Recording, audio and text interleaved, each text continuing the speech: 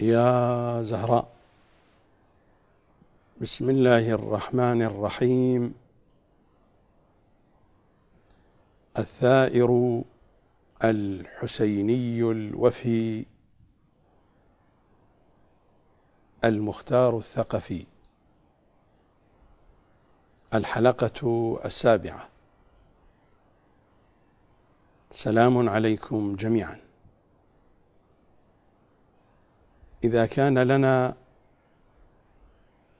قصة في الحياة، قصتنا الحسين، لسبب بسيط وواضح جدا على الأقل عندنا. الحسين الحقيقة الوحيدة في حياتنا،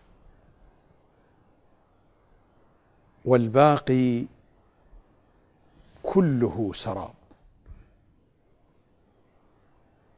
حاء سين ياء نون، متن المتون. وكلنا نحن وما حولنا وما عندنا وعند غيرنا من حق أو باطل في حواشي الحواشي. يا حسين يا حسين خبرك أكمل طيحك على جينا بمشاك كتابك الباري هلا من طيحك يا حسين أريد السيم جروحك يا حسين من غصبا علي يا حسين أريد السيم جروحك يا حسين من غصبا علي بعت بي وعراوي تبدتني بمعاي العين وابدي لك شيء وادري السهم جاشي من لك نصين يا روحي الزيتية وادري السهم جاشي مديلي لك نصين يا روحي الزيتية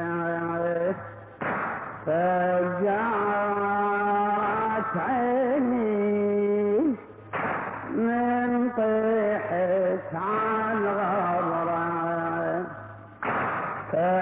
فجعت عيني من طيحك على الغبرة والماضي كبديك معلق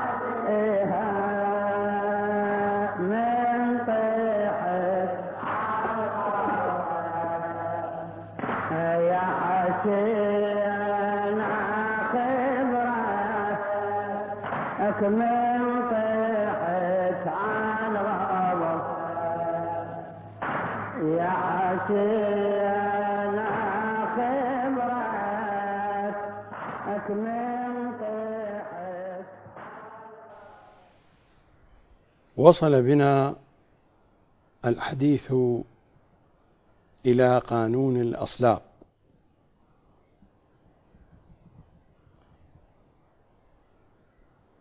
وأذكركم بأنني قد ذكرت هذا الأمر أكثر من مرة في الحلقات المتقدمة. البرنامج يدرس ثورة المختار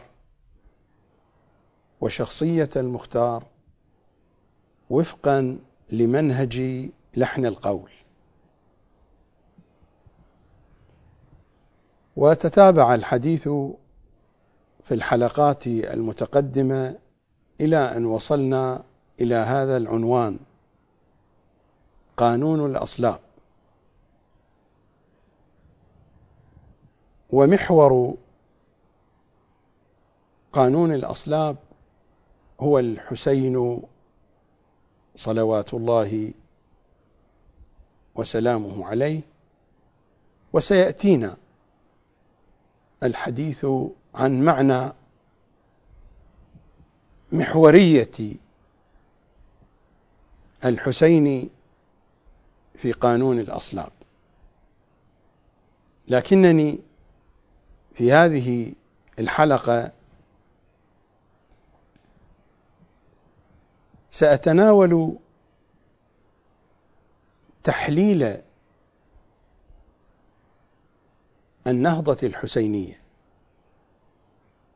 تحليل المشروع العاشورائي العملاق. في الثقافة الشيعية التي نخرها الفكر المخالف نخرا،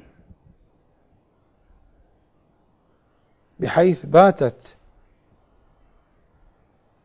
أهم المفاصل الثقافية نهبا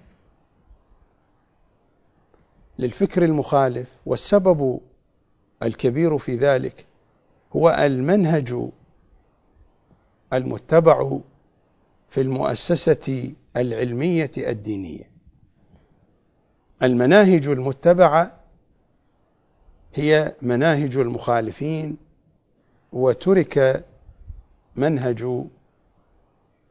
أهل البيت. هذا زعمي، قد أكون مخطئا، لكنني أعتقد ذلك.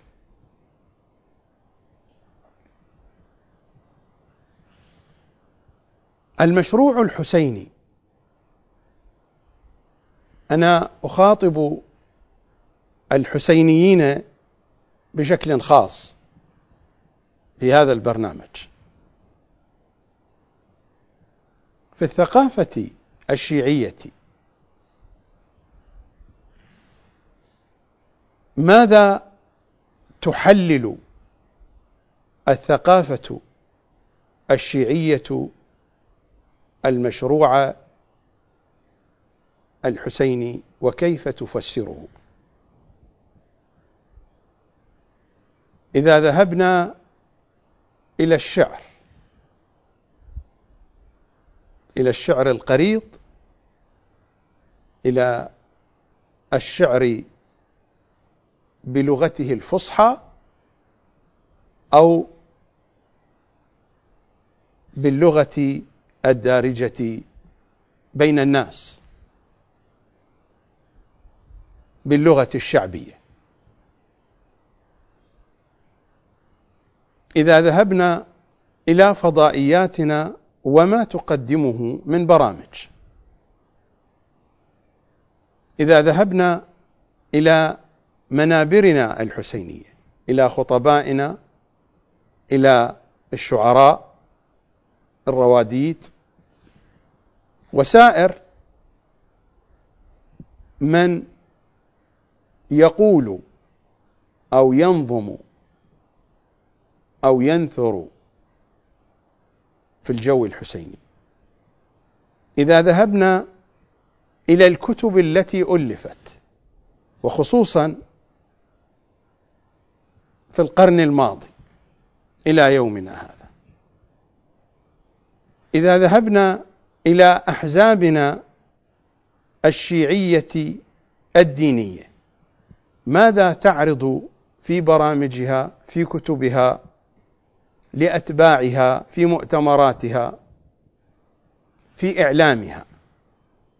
إذا ذهبنا إلى علمائنا ومراجعنا ماذا كتبوا في كتبهم وماذا يسطرون سنويا في بياناتهم التي تصدر أيام محرم أو في مناسبات أخرى يتناولون فيها المشروع الحسيني بالذكر. قتل الحسين لأجل أن يبقى الإسلام،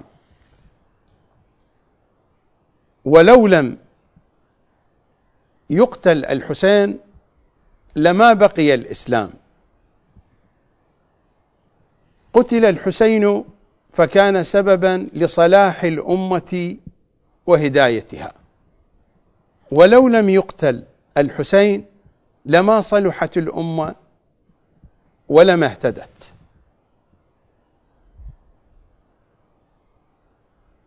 قتل الحسين وبسبب ذلك تغيرت الأوضاع في الأمة من الأوضاع السيئة إلى الأوضاع الحسنة. أليس هذا الذي يطرح في الشعر الشيعي؟ ودونك موسوعة شعرية معروفة، أدب الطف للسيد جواد شبر، جمع فيها الكثير والكثير مما قاله الشعراء في سيد الشهداء. دونكم هذه الموسوعة التي تتألف من 10 مجلدات، اطلعوا على الشعر الذي ورد فيها. ما جاء فيها عن الحسين الأعم الأغلب يتضمن هذه المعاني. دونكم القصائد التي تقرأ على المنابر، ما يقرأه الرواديد. ماذا يقرؤون؟ يقرؤون الأشعار المشتملة على نفس هذا المضمون. دونكم الفضائيات، دونكم البرامج الشيعية، دونكم الكتب المؤلفة، دونكم البيانات الصادرة من مكاتب مراجعنا الأجلاء، دونكم دونكم دونكم. أليس الكلام يدور في هذا الجو، في هذا المضمون؟ هذا هو تحليل الثقافة الشيعية ابتداء من أعلى مستوياتها من مراجع الأمة، وانتهاء بكل الطبقات الشيعية المختلفة. الجو الشيعي العام، أليس هو هذا الكلام المطروح؟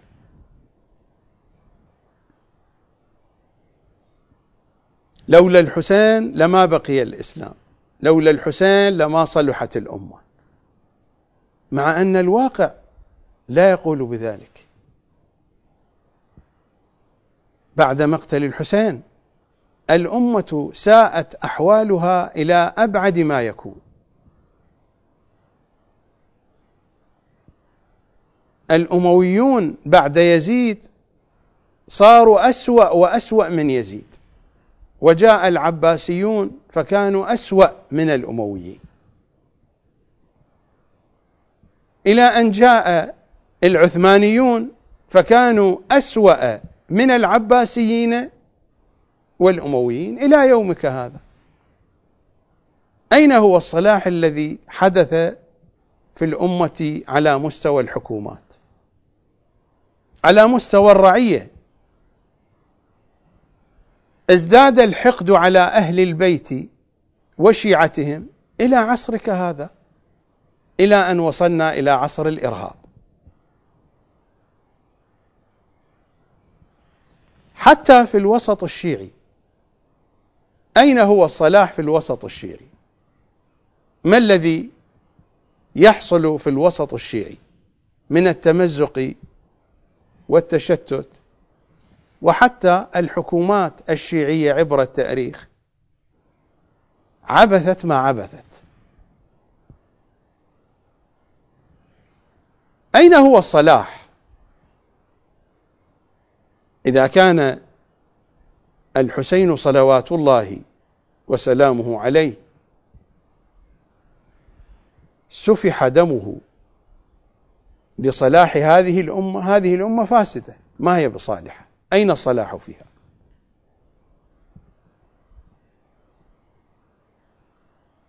حديث أهل البيت يهمل، والمنهج الذي يتبع منهج أعداء أهل البيت. تفسير أهل البيت للقرآن يترك، والتفسير الذي يعتبر التفسير الأفضل في الوسط الشيعي هو تفسير القرآن وفقا لذوق المخالفين، وبهذا يمزق منهج الثقلين أو الثقلين، فيذهب الكتاب في طريق والعترة في طريق، وهذا هو الواقع الشيعي. فأين الإصلاح في هذه الأمة؟ فهل أن الحسين صلوات الله وسلامه عليه سفح دمه الشريف؟ وكان الذي كان في عاشوراء وهو لا يدري بأن الأمة سيسوء حالها وأن الإسلام لا يبقى منه شيء. رسول الله خبرنا بأنه لا يبقى من الإسلام إلا اسمه ومن القرآن إلا رسمه. هذا هو الصلاح في الأمة، هذا هو الواقع الموجود. هل الصلاح في الأمة أن تذبح الأئمة واحدا بعد واحد حتى غاب مهديهم؟ هل هذا دليل على صلاح الأمة، أم أن هذا دليل على فسادها وحقارتها ووضاعتها وضلالها وشرها؟ إذن ما هذا الكلام الذي يطرح؟ هذا الكلام هو نتاج لفهم المشروع الحسيني وفقا للمنهج المخالف، وفقا للمنهج المخالف لأهل البيت، للمنهج العلمي والبحثي. أنا لا أتحدث هنا عن نصوص، أتحدث عن منهج، فيؤتى بهذه النصوص تفهم وفقا لهذا المنهج. يؤتى بنصوص أهل البيت لكنها تبوب وتدرس وتنهج بأي نهج؟ بالنهج المخالف لآل محمد صلوات الله عليهم. تكون النتيجة هذه.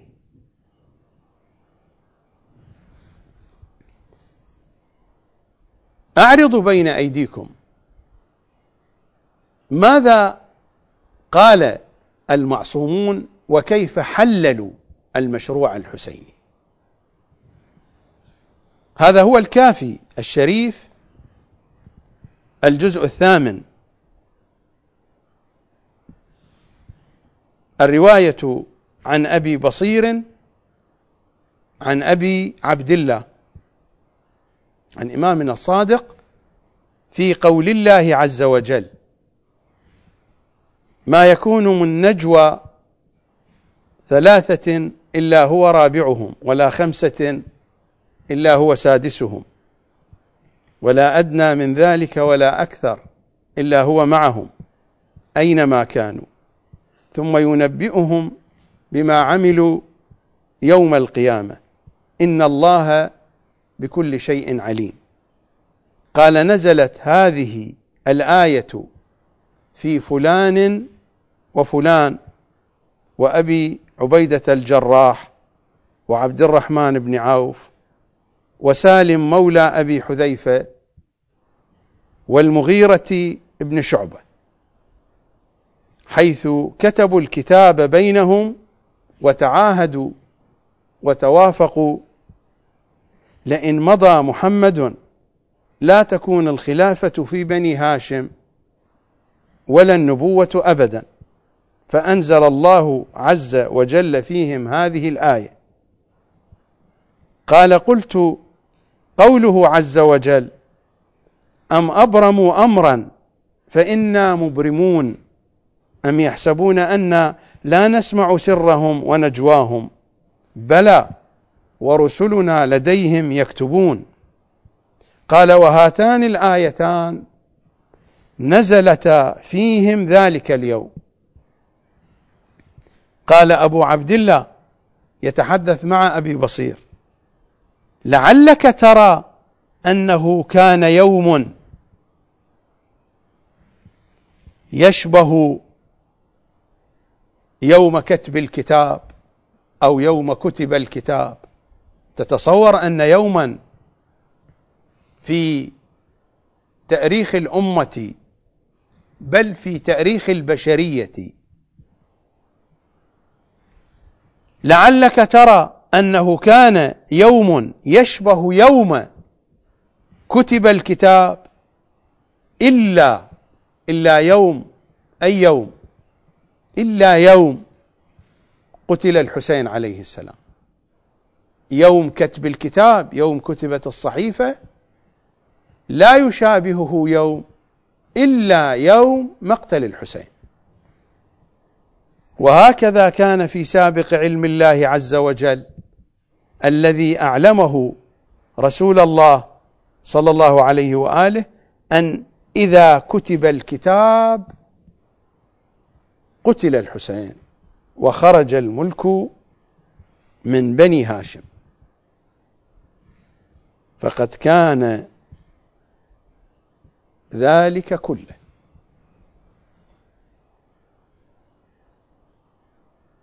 إذا كتب الكتاب، إذا كتبت الصحيفة، قتل الحسين.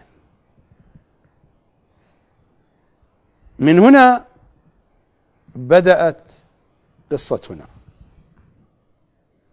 ومن هنا بدأت الأمور تتواصل وتتتابع.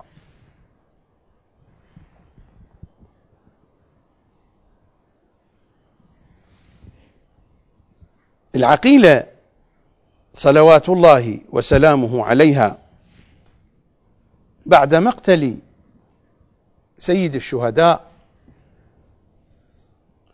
ماذا قالت حين رفعت صوتها الشريف مستغيثة؟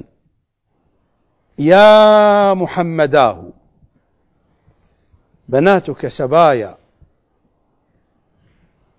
وذريتك مقتلة، تسفي عليهم ريح الصبا، وهذا حسين محزوز الرأس من القفا، وفي نسخة مجزوز الرأس من القفا. وهذا حسين محزوز الرأس من القفا، مسلوب العمامة والرداء، بأبي، تشير إلى الحسين، يعني أفديه بأبي من عسكره في يوم الاثنين نهبا. بأبي إما أن تشير إلى الحسين أو تشير إلى رسول الله، وعسكر الحسين ومخيم الحسين هو مخيم رسول الله. بأبي من عسكره في يوم الاثنين نهبا. لم يقتل الحسين في يوم الاثنين، هي تشير إلى يوم السقيفة. الحسين قطعا لم يقتل في يوم الاثنين، كتب التاريخ موجودة. هناك من قالوا بأنه قتل في يوم الجمعة، وهناك من قالوا بأنه قتل في يوم الأربعاء. لم يقتل الحسين في يوم الاثنين. بأبي من عسكره في يوم الاثنين نهبا، يعني أن الخيام نهبت في يوم الاثنين، في يوم السقيفة، كما قال سيد الشهداء وهو يقول لقتلته: إني أرد على جدي رسول الله.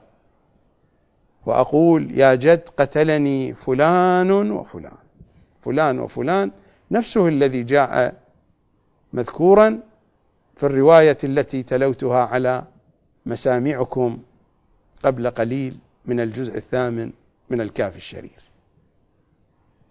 قضية الحسين من هناك بدأت. نحن إذا قرأنا في دعاء الصنمين القنوت المعروف المروي عن أمير المؤمنين، والذي يذكر فيه عناوين عامة للأمور التي جرت بعد السقيفة، بعد شهادة النبي الأعظم صلى الله عليه وآله: خالف أمرك، أنكر وحيك، جحدا إنعامك، عصيا رسولك، قلبا دينك، حرفا كتابك، عطلا أحكامك، أبطلا فرائضك، ألحدا في آياتك، عاديا أولياءك، واليا أعداءك، خربا بلادك، أفسدا عبادك، أخربا بيت النبوة، وردما بابه، ونقض سقفه، وألحق سماءه بأرضه، وعاليه بسافله، وظاهره بباطنه، واستأصل أهله، وأباد أنصاره، وقتل أطفاله. قتل أطفاله، المحسن قتل بين الباب والجدار. أي أطفال قتلوا من غير المحسن؟ قتل أطفال، الإشارة إلى الحسن والحسين، ولربما حتى الإشارة إلى العقيلة زينب أنها داخلة في هذا التعبير. وقتل أطفاله يعني جميع أطفاله، وأباد أنصاره، وقتل أطفاله، وأخليا منبره من وصيه ووارثه، وجحدا نبوته، وأشركا بربهما.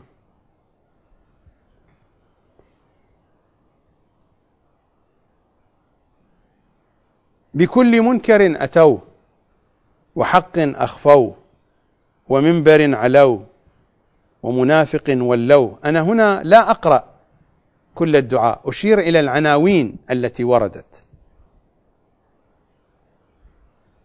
بكل منكر أتوه، وحق أخفوه، ومنبر علوه، ومنافق ولوه، ومؤمن أرجوه، أرجوه أي أبعدوه، وولي آذوه، وطريد آووه، وصادق طردوه، وكافر نصروه، وإمام قهروه، وفرض غيروه، وأثر أنكروه، وشر أضمروه، ودم أراقوه، وخبر بدلوه، وحكم قلبوه، وكفر أبدعوه، وكذب دلسوه، وإرث غصبوه، وفيء اقتطعوه، وسحت أكلوه، وخمس استحلوه، وباطل أسسوه، وجور بسطوه، وظلم نشروه، ووعد أخلفوه، وعهد نقضوه، وحلال حرموه، وحرام حللوه، ونفاق أسروه، وغدر أضمروه، وبطن فتقوه. وبطن فتقوه إشارة إلى الذي جرى على عمار بن ياسر حين فتقت بطنه. وبطن فتقوه، وضلع كسروه، وصك مزقوه. وربما وبطن فتقوه أيضا الإشارة إلى الصديقة الكبرى، الإشارة إلى سقوط جنينها. وبطن فتقوه، وضلع كسروه، وصك مزقوه، الصك الذي مزق والصك الذي كتبه رسول الله للزهراء صلوات الله عليها في فدك وعوالي، فمزق وتفل فيه. وصك مزقوه، وشمل بددوه، وذليل أعزوه، وعزيز أذلوه، وحق منعوه، وإمام خالفوه، بكل آية حرفوها، وفريضة تركوها، وسنة غيروها، وأحكام عطلوها، وأرحام قطعوها، وشهادات كتموها، ووصية ضيعوها، وأيمان نكثوها، ودعوى أبطلوها، وبينة أنكروها، وحيلة أحدثوها، وخيانة أوردوها، وعقبة ارتقوها، ودباب دحرجوها. الدباب هي أكياس من الجلد تملأ بالحجارة التي وضعت في طريق ناقة النبي حينما أرادوا أن يقتلوه لما رجع من تبوك. ودباب دحرجوها، وأزياف لزموها، أزياف من الزيف التزييف، وأمانة خانوها. هذا الكلام بقي مستمرا إلى يومنا هذا، لم يتغير شيء من هذا. أمير المؤمنين في الشورى العمرية حين اشترطوا عليه أن يعمل بسيرة الشيخين رفض ذلك. لماذا؟ لأنه يرى سيرة الشيخين بهذا الوصف، هذا هو وصفه. هذه العناوين التي ذكرتها، هذه العناوين 80 عنوان، ولا أعتقد أن العناوين جاءت بهذا العدد جزافا. حين سألوا أمير المؤمنين عن معنى الكثرة قال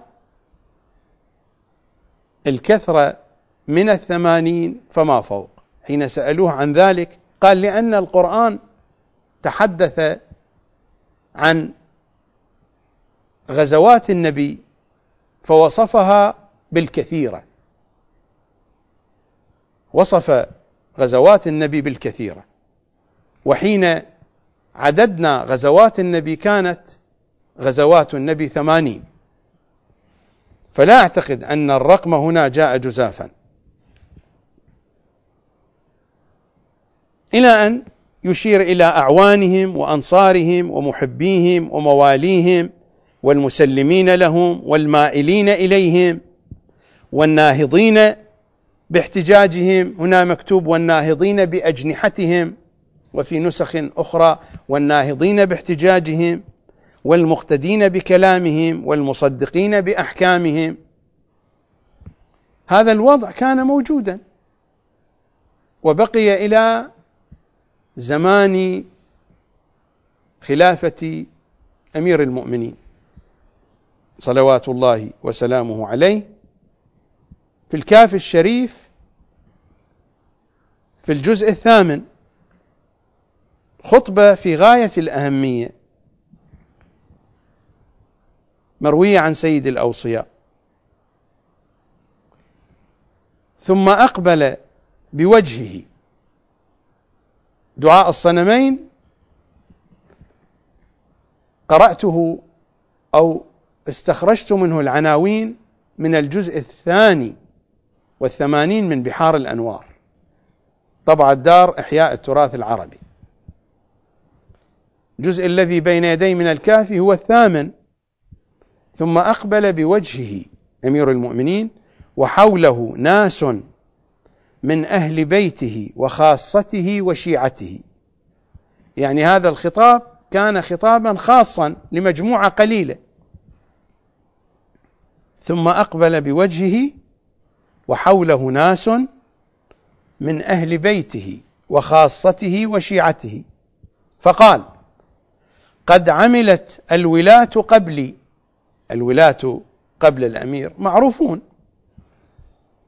قد عملت الولاة قبلي أعمالا خالفوا فيها رسول الله متعمدين لخلافه، ناقضين لعهده، مغيرين لسنته، ولو حملت الناس على تركها وحولتها إلى مواضعها وإلى ما كانت في عهد رسول الله لتفرق عني جندي حتى أبقى وحدي، أو قليل من شيعتي الذين عرفوا فضلي وفرض إمامتي، لأن القوم بايعوا عليا على أنه خليفة رابع. أساسا هذه البيعة بيعة باطلة من أساسها، وإنما سيد الأوصياء أراد أن يمهد الأمر بقدر ما يتمكن ليوضح الحقائق لشيعته، وأن يخطو خطوات في طريق التمهيد لإمام زماننا، وأن يؤسس الأسس لعاصمة المهدي،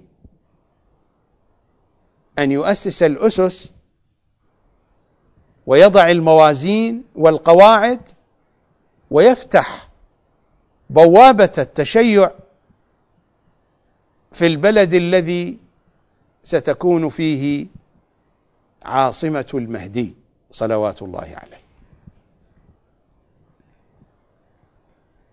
ولو حملت الناس على تركها، على ترك هذه المخالفات لرسول الله، وحولتها إلى مواضعها وإلى ما كانت في عهد رسول الله لتفرق عني جندي حتى أبقى وحدي، أو قليل من شيعتي الذين عرفوا فضلي وفرض إمامتي من كتاب الله عز وجل وسنة رسول الله. أرأيتم لو أمرت بمقام إبراهيم فرددته إلى الموضع الذي وضعه فيه رسول الله، ورددت فدك إلى ورثة فاطمة، ورددت صاع رسول الله كما كان. الإمام هنا يشير إلى أمثلة، القضية ليست محصورة بهذه الأمثلة، هذه أمثلة نماذج، وإلا القضية أكبر، كما مر الأمر في دعاء الصنمين، التفصيل هناك أكثر. ورددت فدك إلى ورثة فاطمة، ورددت صاع رسول الله كما كان، وأمضيت قطائع أقطعها رسول الله لأقوام لم تمض لهم ولم تنفذ. قطائع أقطعها يعني عطايا أو عقارات أو أراضي. وأمضيت قطائع أقطعها رسول الله لأقوام لم تمض لهم ولم تنفذ. ورددت دار جعفر إلى ورثته لأنهم غصبوا دار جعفر وألحقوها بالمسجد. ورددت دار جعفر إلى ورثته وهدمتها من المسجد. ورددت قضايا من الجور قضي بها، ونزعت نساء تحت رجال بغير حق فرددتهن إلى أزواجهن، واستقبلت بهن الحكم في الفروج والأحكام. وسبيت ذرار بني تغلب، ورددت ما قسم من أرض خيبر، ومحوت دواوين العطايا وأعطيت كما كان رسول الله يعطي بالسوية، ولم أجعلها دولة بين الأغنياء. وألقيت المساحة وسويت بين المناكح. الإمام يشير وألقيت المساحة، المساحات الشاسعة التي تملكها الصحابة.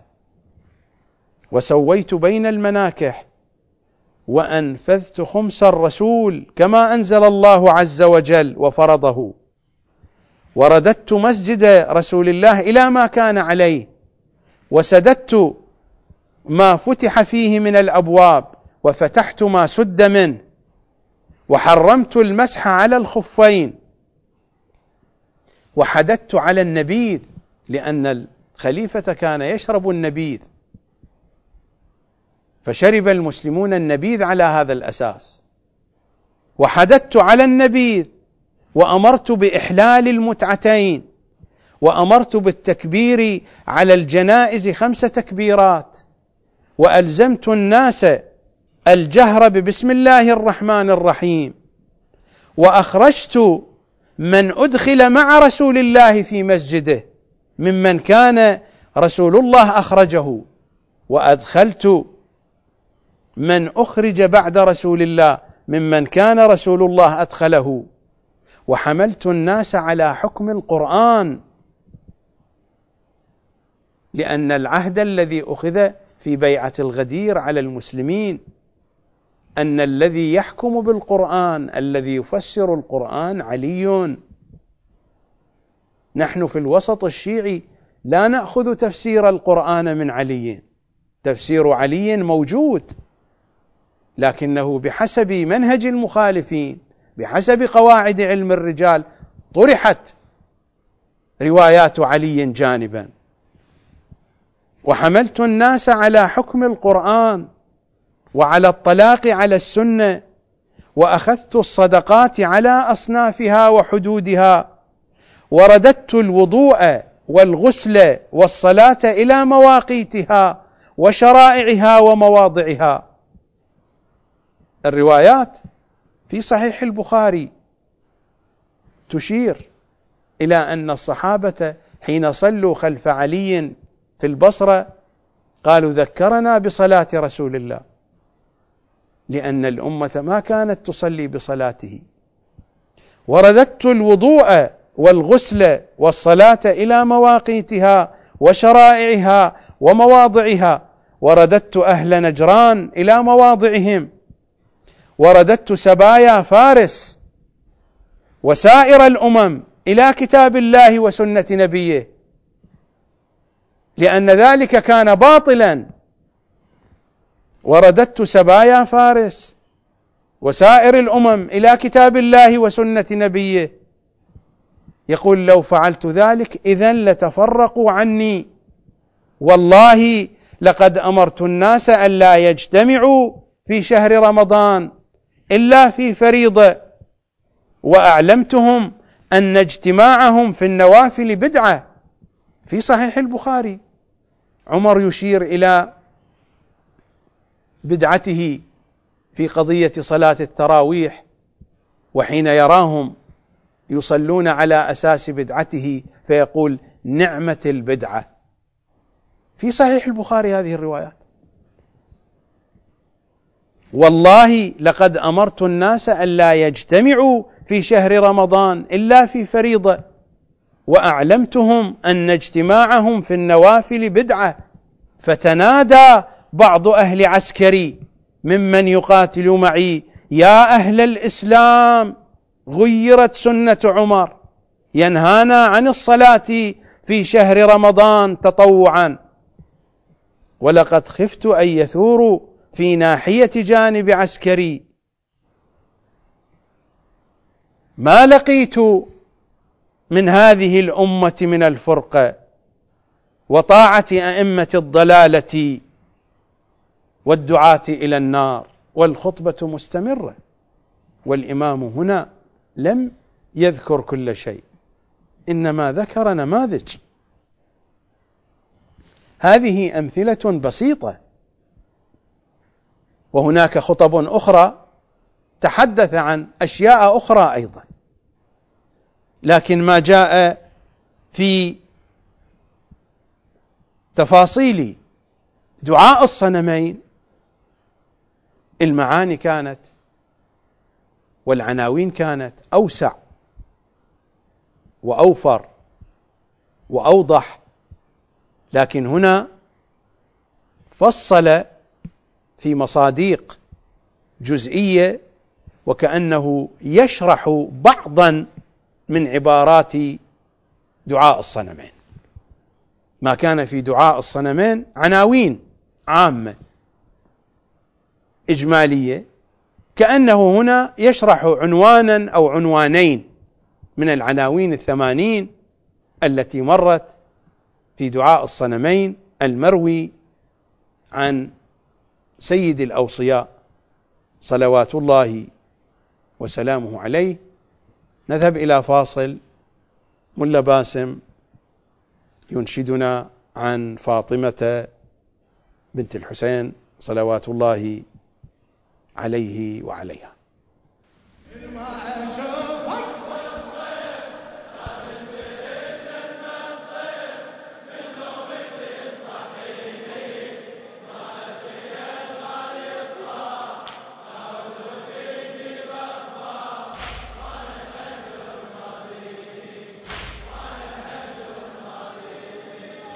ظليت عاين عالدرب مهضومة مكسورة قلب، لن صوت بن حذلم أسمعها،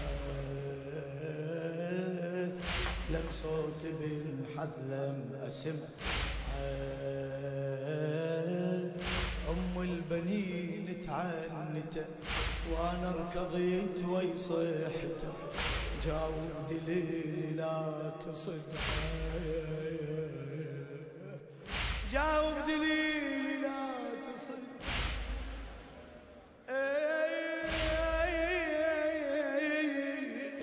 قال لي هليج راحة وشتت والوالد بلا يغسل، قال لي هليج راحة والوالد بلا يغسل، مرمي ولا واحد يشيل، مرمي ولا واحد. قال لي وبعد غير الذبيح 1700 جريح، قال لي وبعد غير الذبح 1700 جسمه توزع من الجمعة، جسمه توزع من الجمعة، ما شفنا غير مجتول عار وتسح قلخ، ما شفنا غير مجتول عار وتسح قلخيول، وينادي من يرويني، وينادي من يرويني.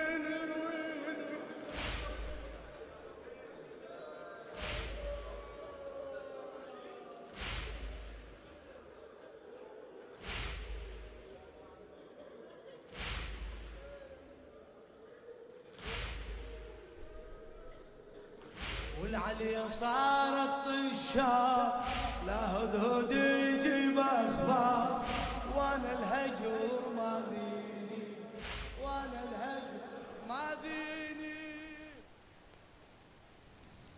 في غيبة شيخنا النعماني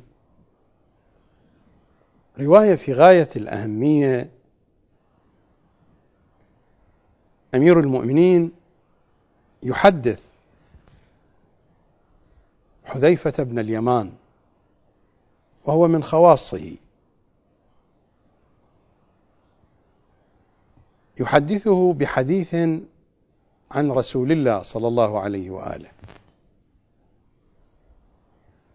أقتطع ما يرتبط بحديثي، الحديث طويل. النبي الأعظم يقول لأمير المؤمنين صلى الله عليهما وآلهما: يا علي، كم في ولدك من ولد فاضل يقتل والناس قيام ينظرون لا يغيرون. وقتل أولاد علي، وقتل الحسن، وقتل الحسين، وقتل المحسن قبلهما. يا علي، كم في ولدك من ولد فاضل يقتل والناس قيام ينظرون لا يغيرون، فقبحت أمة قبيحة. أي إصلاح؟ هذه ثقافة ما هي بثقافة أهل البيت، هذه ثقافة أهل البيت. فقبحت أمة ترى أولاد نبيها يقتلون ظلما وهم لا يغيرون، إن القاتل والآمر والشاهد الذي لا يغير كلهم في الإثم واللعان سواء مشتركون. إن القاتل والآمر والشاهد الذي لا يغير كلهم هؤلاء في الإثم واللعان سواء مشتركون. يا ابن اليمان، إن قريشا لا تنشرح صدورها ولا ترضى قلوبها ولا تجري ألسنتها ببيعة علي وموالاته إلا على الكره والعمى والصغار. الصغار يعني المذلة بالإذلال. يا ابن اليمان، ستبايع قريش عليا ثم تنكث عليه وتحاربه وتناضله وترميه بالعظائم. ترميه بالعظائم يعني تتهمه بأكبر الجرائم وترميه بالعظائم. وبعد علي يلي الحسن وسينكث عليه، ثم يلي الحسين فتقتله أمة جده، فلعنت أمة تقتل ابن بنت نبيها ولا تعز من أمة، ستبقى ذليلة.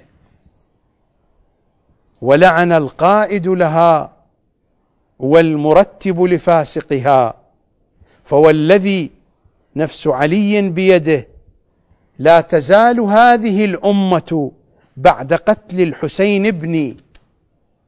كيف لا تزال؟ وعلي يقسم هنا، فوالذي نفس علي بيده لا تزال هذه الأمة بعد قتل الحسين ابني في ضلال وظلمة وعسف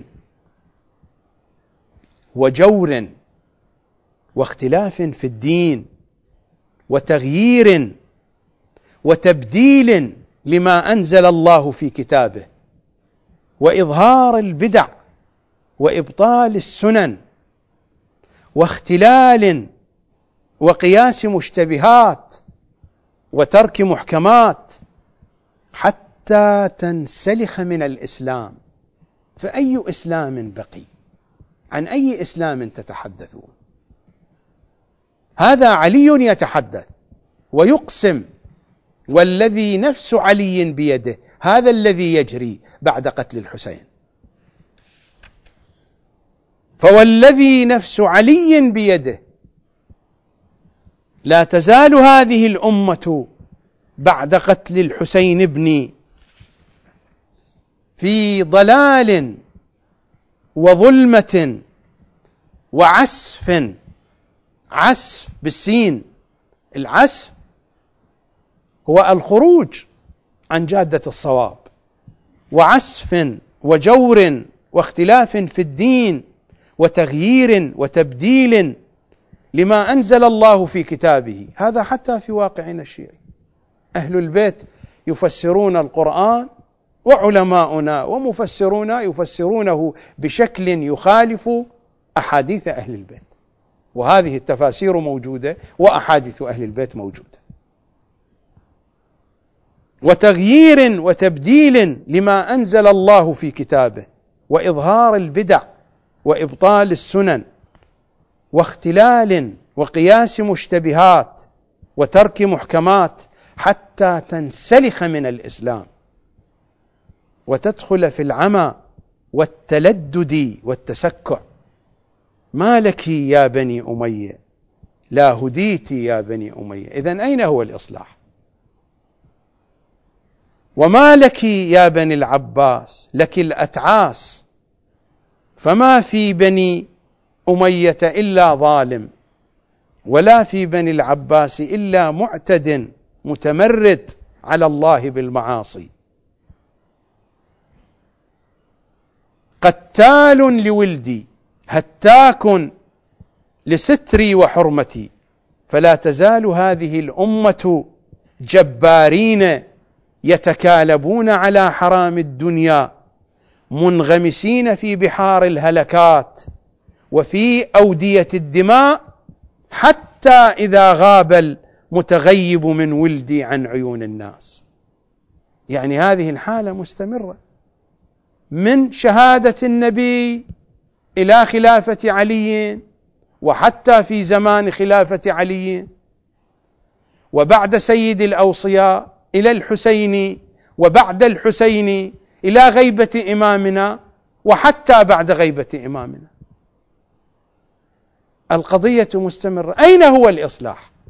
هذه الثقافة التي تطرح في شعركم، في قصائدكم، في كتبكم، في بياناتكم يا شيعة الحسين، ألا تتعارض مع ثقافة أهل البيت؟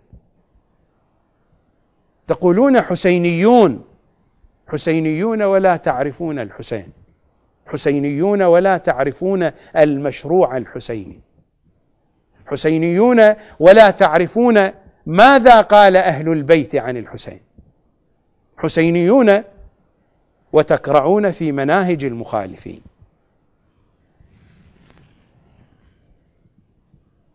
أما هناك تحليل واضح صريح جلي قاطع، هو تحليل إمام زماننا، ولكنكم بعيدون عن إمام زماننا، بعيدون عن الثقافة المهدوية أيها الحسينيون. هذه زيارة الناحية المقدسة، زيارة الناحية المقدسة وردت عن إمام زماننا بحسب قواعد علم الرجال الناصب. هذه الزيارة ضعيفة السند. هذه الآراء أنا حتى أستكثر أن ألقيها في المزبلة، لأنها ستوسخ المزبلة، لا شأن لي بها. هذه الزيارة عن إمام زماننا يزار بها سيد الشهداء في يوم عاشوراء، يمكن أن تقرأ في سائر الأيام، ولكنها زيارة مخصوصة للحسين في يوم عاشوراء، وردت عن الإمام الحجة صلوات الله وسلامه عليه، وهي معروفة. ماذا يقول صاحب الأمر وهو يحلل لنا المشروع الحسيني، إلى أن يقول: والشمر جالس على صدرك، وتستمر العبارات: وسبي أهلك كالعبيد. الكلام الذي أريده هنا: فالويل للعصاة الفساق. هذا كلام صاحب الأمر. فالويل للعصاة الفساق، لقد قتلوا بقتلك الإسلام. إذن أي إسلام تقولون بأنه قد احتيا بعد قتل الحسين؟ أي إسلام؟ هذا كلام صاحب الأمر. لقد قتلوا بقتلك الإسلام. فالويل للعصاة الفساق، هذا تحليل إمام زماننا. أنتم أحرار، تريدون أن تأخذوا بتحليل الخطيب الفلاني، الدكتور الفلاني، آية الله العظمى الفلاني، خذوا براحتكم. هذا هو تحليل صاحب الأمر. فالويل للعصاة الفساق، لقد قتلوا بقتلك الإسلام، وعطلوا الصلاة والصيام، ونقضوا السنن والأحكام، وهدموا قواعد الإيمان، وحرفوا آيات القرآن، وهملجوا في البغي والعدوان. الهملجة هي حركة الفرس أثناء جريه، وفي نسخة وهجموا في البغي والعدوان. فالويل للعصاة الفساق، لقد قتلوا بقتلك الإسلام، وعطلوا الصلاة والصيام، ونقضوا السنن والأحكام، وهدموا قواعد الإيمان، وحرفوا آيات القرآن، وهجموا في البغي والعدوان. ألا تلاحظون أن هذه العبارات نفس العبارات مرت علينا في دعاء الصنمين؟ كلامهم واحد هو. لقد أصبح رسول الله صلى الله عليه وآله موتورا، وعاد كتاب الله عز وجل مهجورا، وغودر الحق إذ قهرت مقهورا، وفقد يا حسين، وفقد بفقدك التكبير والتهليل، والتحريم والتحليل، والتنزيل والتأويل، وظهر بعدك التغيير والتبديل، والإلحاد والتعطيل،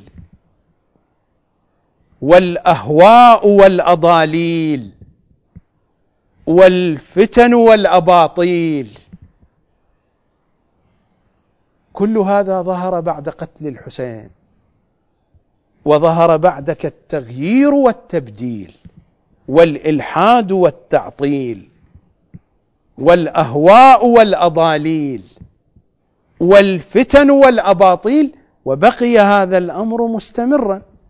نحن إذا نذهب إلى دعاء الندبة الشريف، فماذا نخاطب إمام زماننا؟ ماذا نخاطبه؟ أين المعد لقطع دابر الظلمة؟ أين المنتظر لإقامة الأمت والعوج؟ أين المرتجى لإزالة الجور والعدوان؟ أين المدخر لتجديد الفرائض والسنن؟ ونقضوا السنن والأحكام. هذا النقض سيبقى مستمرا إلى زمان ظهور إمامنا. أين المدخر لتجديد الفرائض والسنن؟ أين المتخير لإعادة الملة والشريعة؟ أين المؤمل لإحياء الكتاب وحدوده؟ الكتاب ميت، أميت الكتاب بتفسير المخالفين حتى في الوسط الشيعي. هجرت روايات أهل البيت التي هي حياة القرآن. حديثنا هم يقولون، والله هم يقولون، والله هذه كلماتهم: حديثنا حياة القلوب، حديثنا يحيي القلوب، حديثنا يزيل الرين عن قلوبكم كما يزال الرين الصدأ عن السيف. حديث أهل البيت يحيي القلوب.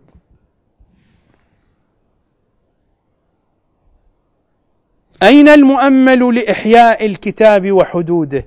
أين محيي معالم الدين وأهله؟ الدين ميت وأهله موتى، لأن ثقافة أهل البيت هجرت. ثقافة أهل البيت هجرت.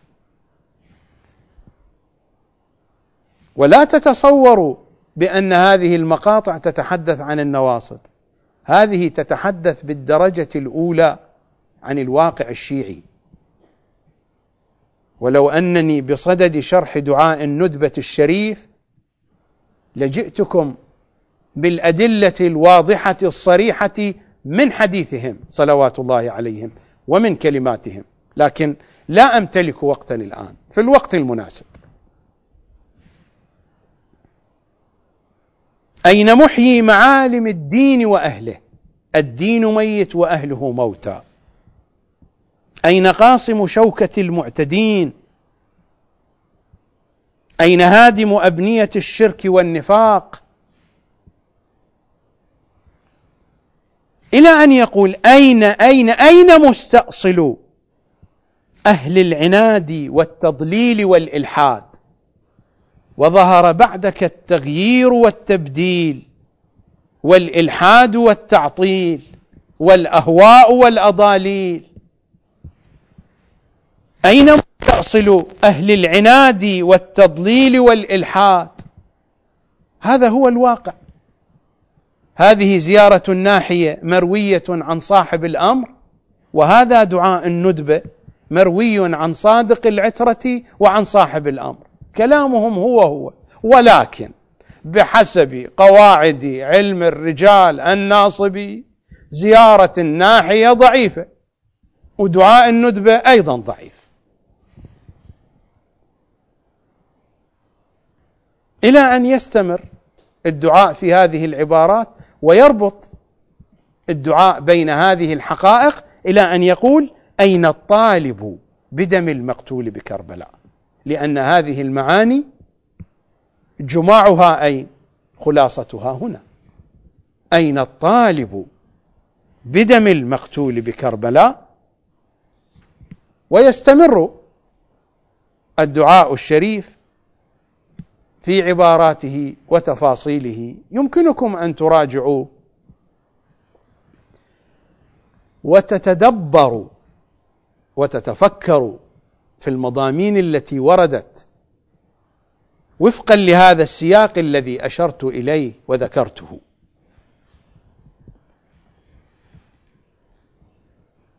الرواية عن إمامنا الرضا صلوات الله وسلامه عليه، ماذا يقول إمامنا الرضا؟ إن يوم الحسين أقرح جفوننا. أقرحها يعني أدماها. إن يوم الحسين أقرح جفوننا وأسبل دموعنا وأذل عزيزنا. أي أمة يذل فيها عزيز آل محمد؟ يقال بأنها أمة صلحت. أي إسلام؟ إن يوم الحسين أقرح جفوننا وأسبل دموعنا وأذل عزيزنا. من الذي أذل في أرض كربلاء وأذل عزيزنا؟ إمامنا السجاد، عقيلة آل محمد. إن يوم الحسين أقرح جفوننا وأسبل دموعنا وأذل عزيزنا بأرض كرب وبلاء وأورثنا الكرب والبلاء. الكرب والبلاء مصاحب لهم، وأورثنا الكرب والبلاء إلى يوم الانقضاء. يوم الانقضاء يوم إمامنا، يوم الحجة بن الحسن. إن يوم الحسين، إن أمة هكذا يعاني فيها آل محمد. أي أمة هذه؟ أي صلاح؟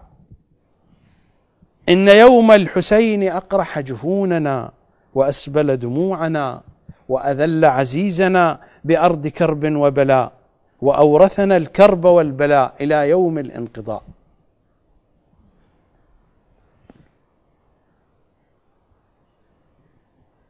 نذهب إلى فاصل. عمار الكناني وهو ينشدنا عن رقية وآلامها، وآلام رقية يطول الحديث عنها، نذهب إلى هذا الفاصل. يلا الشباب ويا رقية نامي نامي نوم العافية ميتة ظل مرافية نامي نوم العافية ميتة ظل مرافية جنها نامت مدري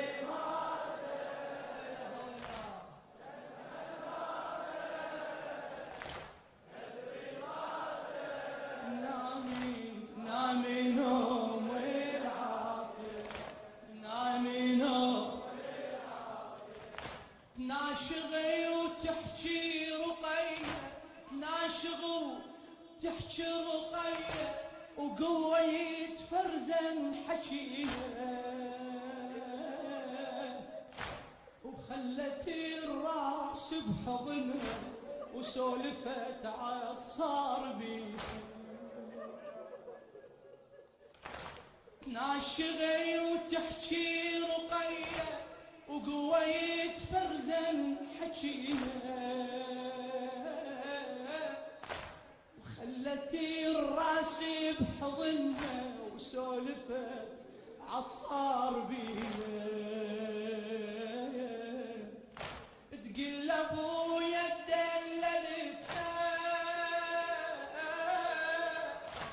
تقل ابويا دللتها ليش ما تنشد عليها نايم الشوك برجلها نايم الشوك برجلها وبالخيام محتر قديها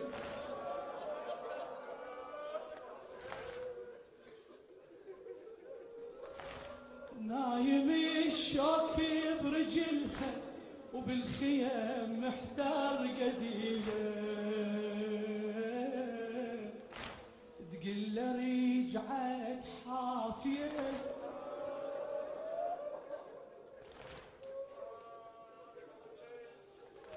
تقل رجعت حافية ميت ظن مو غافية ميت ظن مو غافية شنها نامت شنها نامت مدري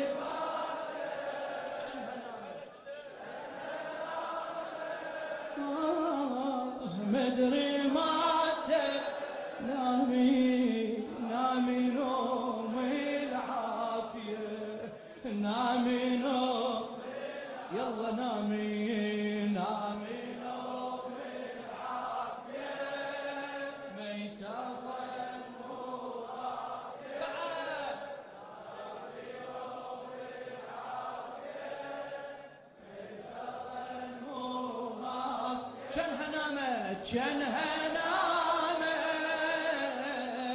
مدري ماتت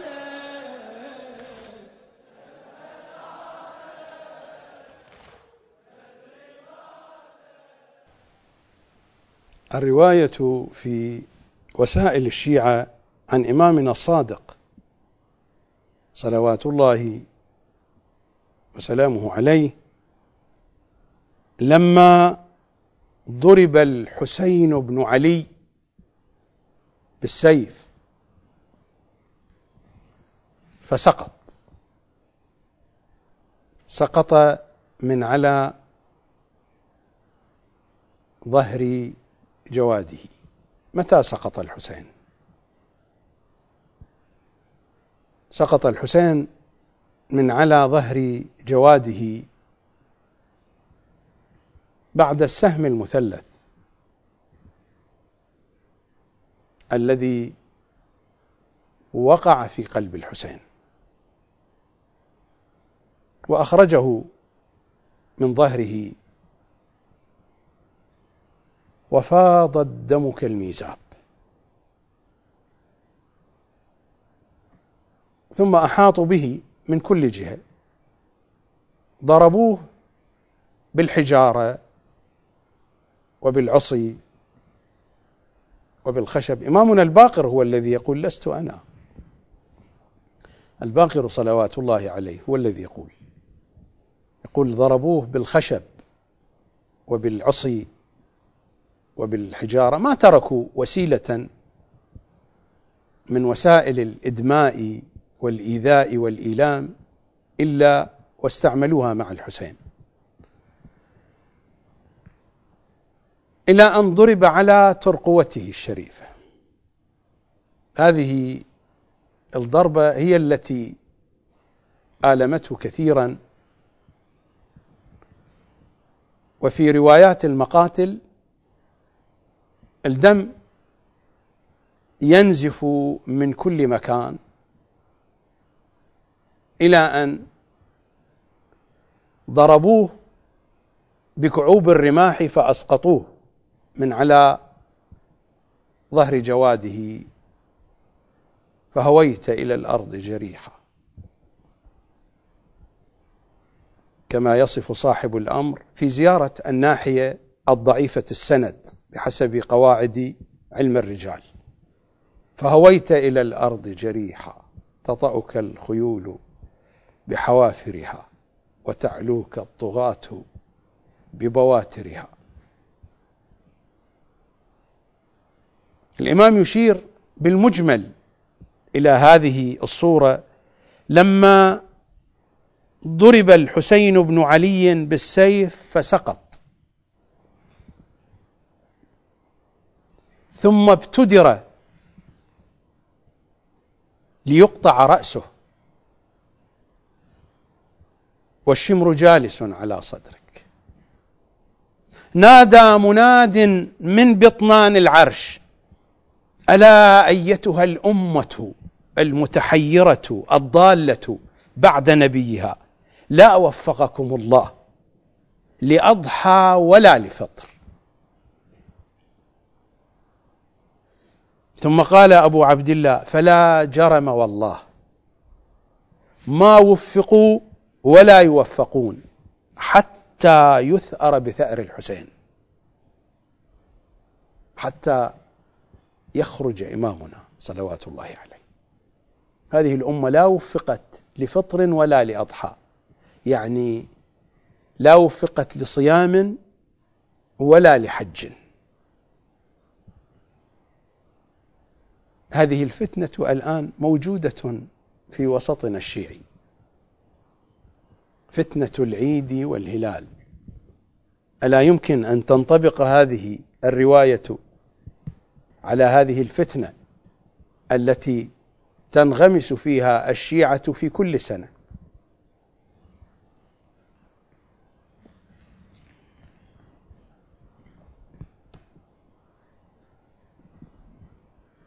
الكلام واضح، ملك ينادي من بطنان العرش: ألا يا أيتها الأمة المتحيرة الضالة بعد نبيها، لا وفقتم لأضحى ولا لفطر.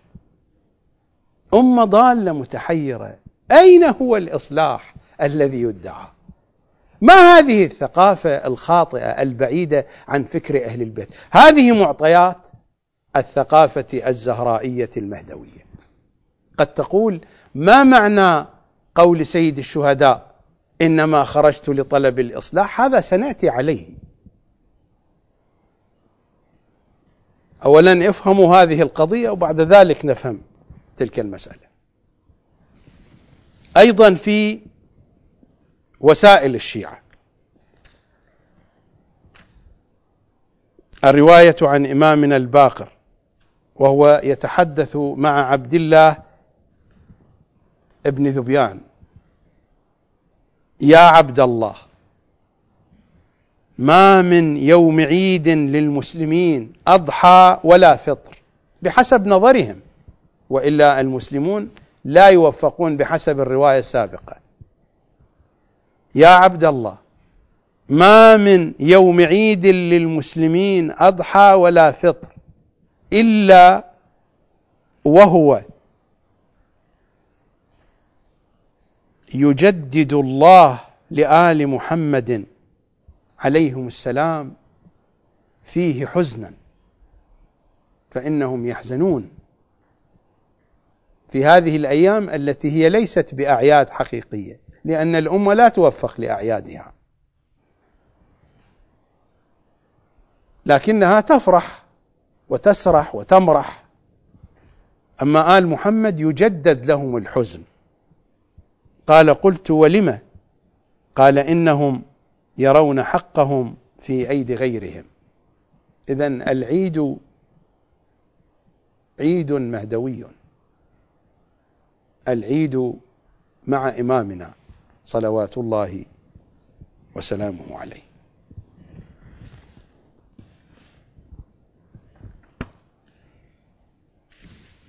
في تفسير القمي علي بن إبراهيم في معنى الآية: كنتم خير أمة أخرجت للناس تأمرون بالمعروف وتنهون عن المنكر. عن ابن سنان قال: قرأت عند أبي عبد الله: كنتم خير أمة أخرجت للناس. فقال أبو عبد الله: خير أمة يقتلون أمير المؤمنين والحسن والحسين، هي هذه خير أمة المذكورة في القرآن. كنتم خير أمة، هكذا يتحدثون حتى في وسطنا الشيعي بأن الأمة الإسلامية هي خير الأمم. هذا كلام الصادق. قال: خير أمة يقتلون أمير المؤمنين والحسن والحسين.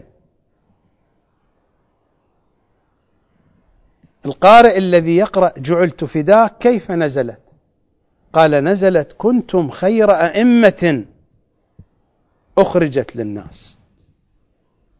كنتم خير أئمة تأمرون بالمعروف وتنهون عن المنكر. الحسين خرج يقول لهم: إنما خرجت لطلب الإصلاح في أمة جدي كي آمر بالمعروف وأنهى عن المنكر وأسير بسيرة جدي وأبي علي بن أبي طالب. كان هذا هو النداء الحسين الشريف، هو الخارج كي يأمر بالمعروف وينهى عن المنكر، ليست الأمة التي قتلته. هذا هو منطق أهل البيت. ماذا يريد أن يقول إمامنا الصادق؟ يريد أن يقول بأن هذه الأمة هي شر أمة، ليست هي الأمة التي تخاطب كنتم خير أمة، كما قال رسول الله قبل قليل في الرواية التي ذكرها النعماني وأمير المؤمنين يحدث حذيفة بن اليمان: فقبحت أمة تقتل أولاد نبيها. قبحت هذه الأمة. تلاحظون هذه الأحاديث الضعيفة، الروايات الضعيفة، بحسب قواعد علم الرجال الناصبي، بحسب هذا المنهج المخالف لأهل البيت، تلاحظون هذه الروايات تتفق وتتسق وتتعاضد مع آيات الكتاب، مع الزيارات، مع الأدعية، والأحاديث يشد بعضها بعضا.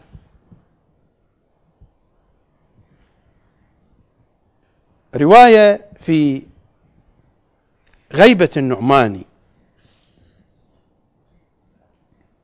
نفس الرواية التي قرأت منها قبل قليل، الإمام يقول لحذيفة ابن اليمان ماذا يقول له؟ إن علمنا أهل البيت سينكر ويبطل. إن علمنا أهل البيت سينكر ويبطل وتقتل رواته. تقتل رواته إما أن تقتل جسديا أو معنويا. الروايات الشريفة تحدثنا عن أن قتل المؤمن في سمعته أشد من قتل المؤمن في جسده. رواية هكذا تقول: لست أنا، إن علمنا أهل البيت سينكر ويبطل وتقتل رواته، إما أن تقتل جسديا كما قتل الميرزا الإخباري بفتوى مراجع عصره، وكان أعلم منهم وأفضل منهم، ولكن مراجع الوقت في زمانه أصدروا الفتاوى فقتلوه. فهجم أهل الكاظمية الشيعة على بيت الميرزا الإخباري المرجع الشيعي الموالي لأهل البيت، فذبحوه وقطعوا رأسه وقتلوا ولده وقتلوا أضيافه، وخرجوا يرفعون رؤوسهم على العصي يجولون في الشوارع والأسواق. والفتوى كانت صادرة من المرجع الأعلى في وقته، من الشيخ موسى كاشف الغطاء، وقد ضمن لقاتله على الله الجنة الشيخ موسى في وقته، فقتلوا فقتل. وسنتحدث عن هذه الواقعة. إن علمنا أهل البيت سينكر ويبطل وتقتل رواته ويساء إلى من يتلوه بغيا وحسدا. هذه الوقائع نحن نلمسها في الواقع الشيعي، فضلا عن الواقع المعادي لأهل البيت في زماننا هذا.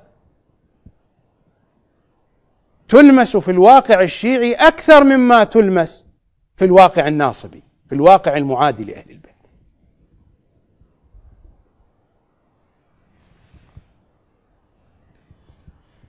هذا هو كامل الزيارات لشيخنا ابن قولويه. عن أبي بصير قال: كنت عند أبي عبد الله عليه السلام إمامنا الصادق أحدثه، فدخل عليه ابنه فقال له: مرحبا، وضمه وقبله. يبدو إمامنا الكاظم، فدخل عليه ابنه فقال له: مرحبا، وضمه وقبله، وقال: حقر الله من حقركم، وانتقم ممن وتركم، وخذل الله من خذلكم، ولعن الله من قتلكم، وكان الله لكم وليا وحافظا وناصرا. فقد طال بكاء النساء وبكاء الأنبياء والصديقين والشهداء وملائكة السماء، ثم بكى وقال: يا أبا بصير، إذا نظرت إلى ولد الحسين أتاني ما لا أملكه بما أتي إلى أبيهم وإليهم. يا أبا بصير، إن فاطمة لتبكيه وتشهق. إذا كان قد حدث الصلاح في الأمة وبقي الإسلام كما تقولون بحسب هذه الثقافة السخيفة المخالفة لأهل البيت، لماذا تبكي فاطمة وتشهق؟ يا أبا بصير، إن فاطمة لتبكيه وتشهق. أم أنكم ربما لا تقبلون بهذه الروايات وتقولون كما قال آية الله في أحد كتبه: فهل من المعقول أن فاطمة تبكي؟ فهل هي طفلة صغيرة تبكي منذ ذلك اليوم إلى يومنا هذا؟ والله مكتوب في كتب علمائنا ومراجعنا هذا الكلام. يا أبا بصير، إن فاطمة لتبكيه وتشهق، فتسفر جهنم زفرة لولا أن الخزنة يسمعون بكاءها، وقد استعدوا لذلك مخافة أن يخرج منها عنق أو يشرر دخانها فيحرق أهل الأرض، فيكبحونها ما دامت باكية، ويزجرونها ويستوثقون من أبوابها مخافة على أهل الأرض، فلا تسكن حتى يسكن صوت فاطمة. فلفاطمة شهقة، وشهقة فاطمة ليست مؤقتة بوقت. الحديث يشير إلى حزنها المستديم. الرواية طويلة، وهذا الكتاب كامل الزيارات مشحون بمثل هذه المضامين، كلها تشير إلى أن هذه الثقافة التي تنتشر في الوسط الشيعي لا علاقة لها بآل محمد صلوات الله وسلامه عليهم أجمعين. حين تحدثنا العقيلة الرواية الطويلة، وهي تحدث الإمام السجاد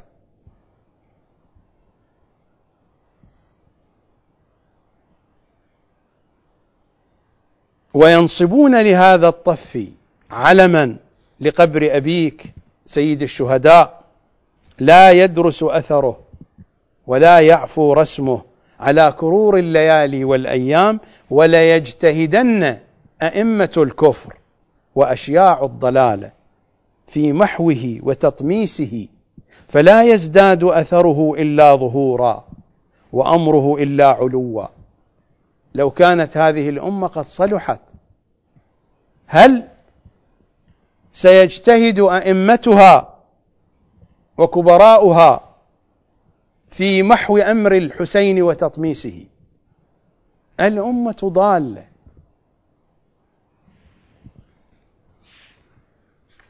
في آخر الحديث قالت زينب عقيلة الهاشميين وهي تحدث الإمام السجاد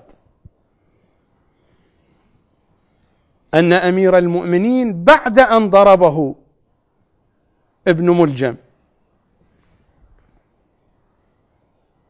كان يحدث أولاده، يحدث عائلته، ولقد قال لنا رسول الله صلى الله عليه وآله حين أخبرنا بهذا الخبر أن إبليس لعنه الله في ذلك اليوم، في اليوم الذي يقتل فيه الحسين، أن إبليس لعنه الله في ذلك اليوم يطير فرحا فيجول الأرض كلها بشياطينه وعفاريته، فيقول: يا معاشر الشياطين، قد أدركنا من ذرية آدم الطلبة وبلغنا في هلاكهم الغاية وأورثناهم النار. أي إسلام، أي أمة صلح حالها؟ قد أدركنا من ذرية آدم الطلبة وبلغنا في هلاكهم الغاية وأورثناهم النار إلا من اعتصم بهذه العصابة. فاجعلوا شغلكم بتشكيك الناس فيهم وحملهم على عداوتهم وإغرائهم بهم وأوليائهم حتى تستحكم ضلالة الخلق وكفرهم ولا ينجو منهم ناج. هذا كلام إبليس. ماذا يعلق رسول الله؟ ولقد صدق عليهم إبليس وهو كذوب، لكن في هذا الكلام كان صادق. ولقد صدق عليهم إبليس وهو كذوب.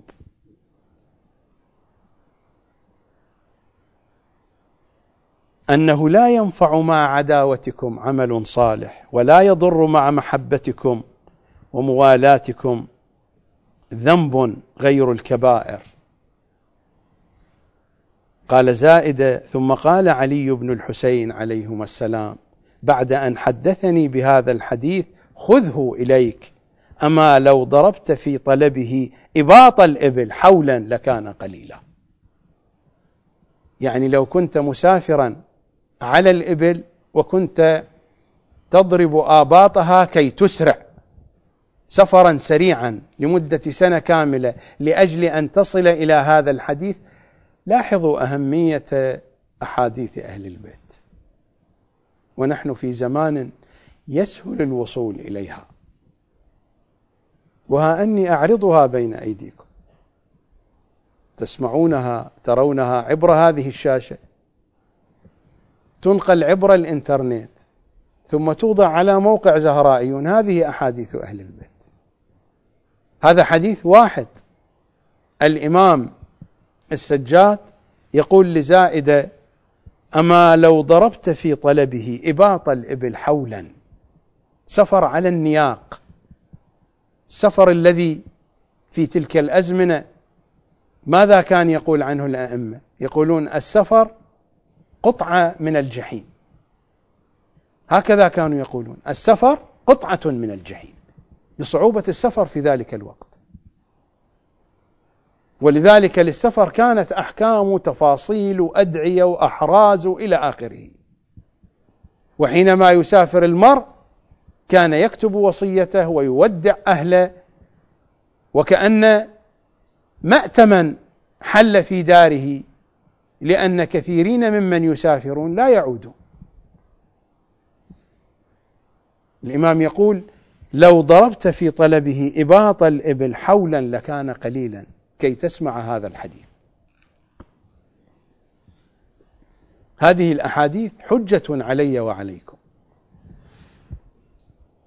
هذه ثقافة أهل بيت العصمة صلوات الله وسلامه عليهم أجمعين.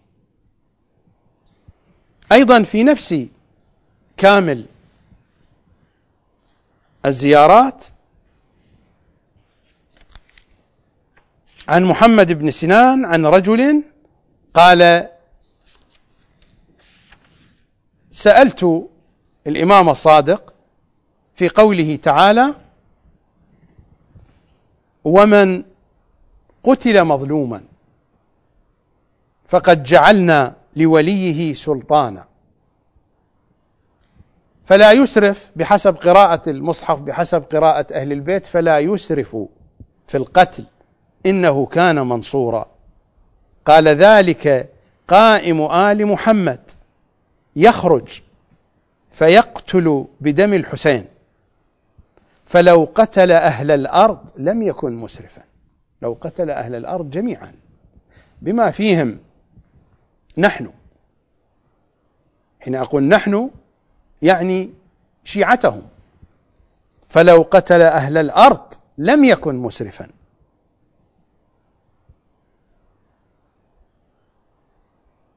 الرواية لها تفصيل، نأتي على هذا المضمون أيضا في الحلقات القادمة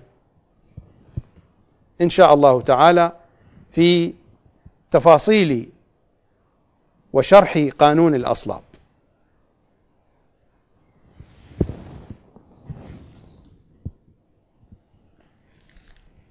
هناك رواية عن إمام زماننا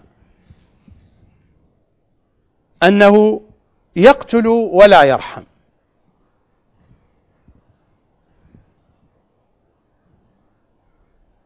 ليس الإمام يقتل ولا يرحم، الناس يقولون هكذا.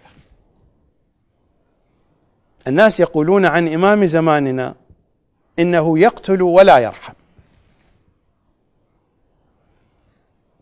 وحين يقول الناس عن إمام زماننا إنه يقتل ولا يرحم، يرتقي المنبر ويخرج نعلا هي لسيد الشهداء ويقول: لو أني قتلت جميع الأعداء ما وفوا بهذا الدم الذي تلطخ به سير هذه النعل. يخرج نعلا لسيد الشهداء وقد تلطخ في يوم عاشوراء سير هذا النعل بدم الحسين صلوات الله وسلامه عليه. لا يعني أن النعل كان ملطخا بدم الحسين، دماء الحسين سكنت في الخلد ما بقيت على الأرض، وأشهد أن دمك سكن في الخلد واقشعرت له أظلة العرش. لكن حين وقعت الواقعة مثل ما تلطخت ثياب الحسين بدن الحسين تلطخ نعله الشريف بالدم. لو أني قتلت جميع الأعداء ما وفوا بهذا الدم الذي تلطخ به سير هذه النعل. لو أني قتلت أهل العالم أجمعهم ما كانوا عوضا لسير هذه النعل.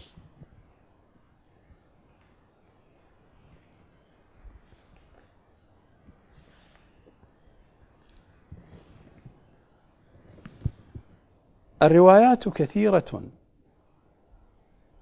أنا في حيرة من أمري، حقيقة في حيرة من أمري. هناك روايات كثيرة أعرضت عنها لأن الوقت لا يكفي.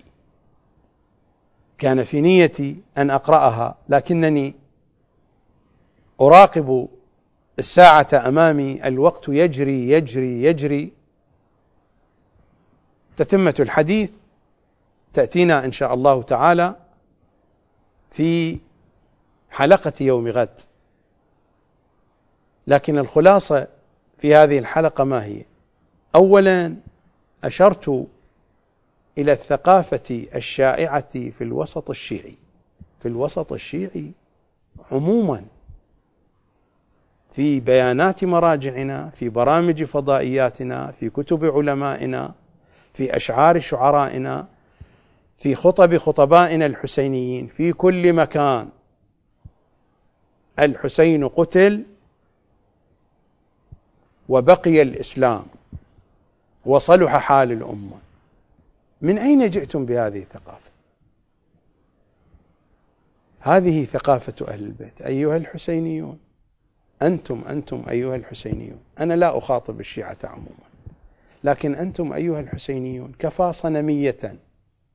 صنمية أن تنصبوا رجالا من الشيعة فتجعلونهم مصادر لثقافة أهل البيت، وهذه ثقافة أهل البيت. كفى صنمية أيها الحسينيون. أية حسينية هذه؟ أي فكر حسيني هذا؟ وهذا هو الفكر الحسيني. ولاحظتم كلمات أهل البيت واضحة صريحة. لا أطيل عليكم، ختام البرنامج نذهب معا لزيارة الشيب الخضيب مع ملا باسم وخدمة الحسين. سلام الله على الشيب الخضيب، سلام فدوة الجواب. سلام الله على الشيب الخضيب، سلام الله على الجدة السليمة. يا بطل الرحل نزور زيارة يوم عاشور، يا بطل الرحل نزور زيارة يوم عاشور. سلام الله على الجثة السليمة.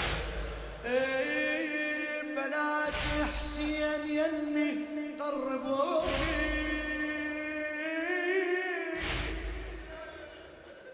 بنات حسين يمي قربوني، نشوف شلون صاير حال ابوك.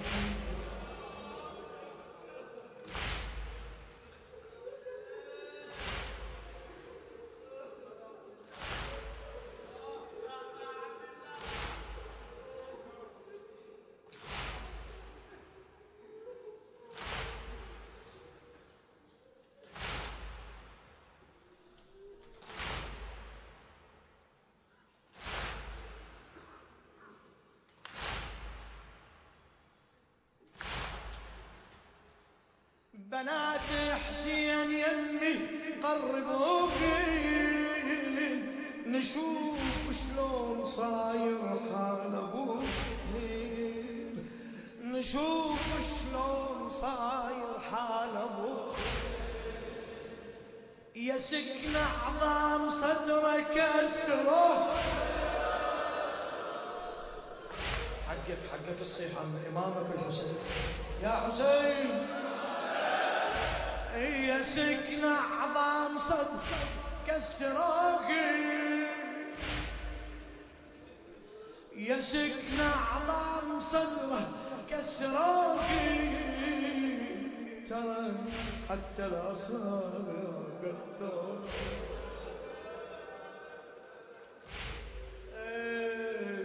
ترى حتى الأصابع قطعوا وبعد سووا بقى عاري وثيابه سلموا بقى عاري وثيابه سلموا درى لو ما درى بحال السبوع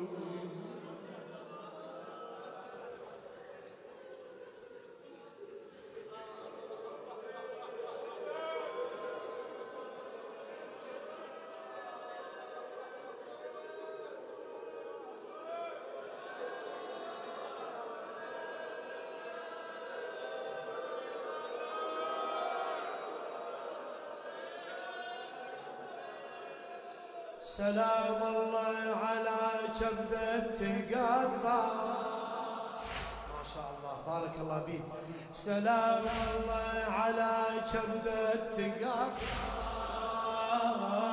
سلام الله على جسمه توزع أزور دمع منثور زيارة يوم زور أزور دمع منثور سلام الله على الجثة السليمة اي سلام الله على الشيبة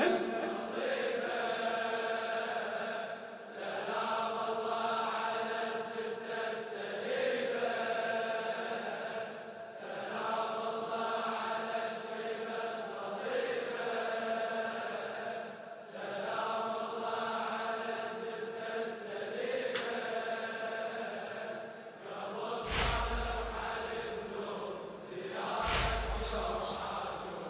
قبل لا نرحل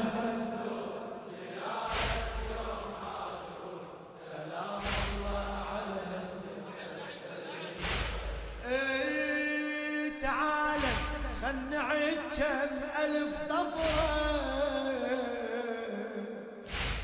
تعال خل نعد كم ألف طبرة ونعد كم حافر مسوي له حفر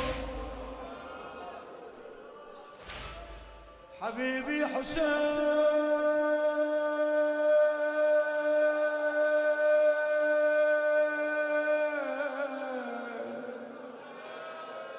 تعال خل نعد كم ألف طبرة ونعد كم حافر مسوي له حفر أثر رجلي الشمير لسه على صدره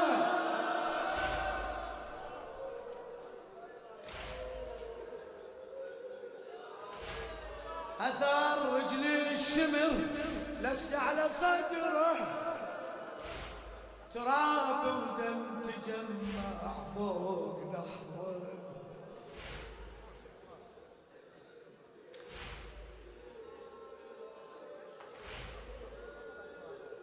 تراب ودم تجمع فوق نحره يا سكن والديك حيرني أمره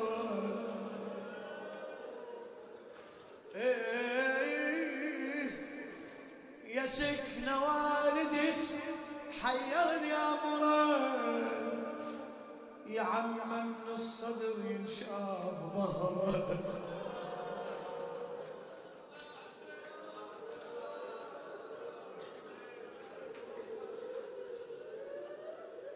يا عم النصر ينشاف ظهره. سلام الله على التسعة أصابع، سلام الله على التسعة،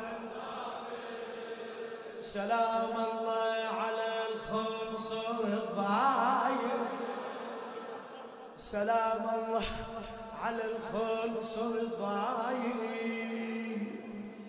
زرت خنصر المبتور زيارة يوم عاشور، زرت خنصر المبتور زيارة يوم عاشور. سلام الله على الجثة السليمة، سلام الله على الشيبة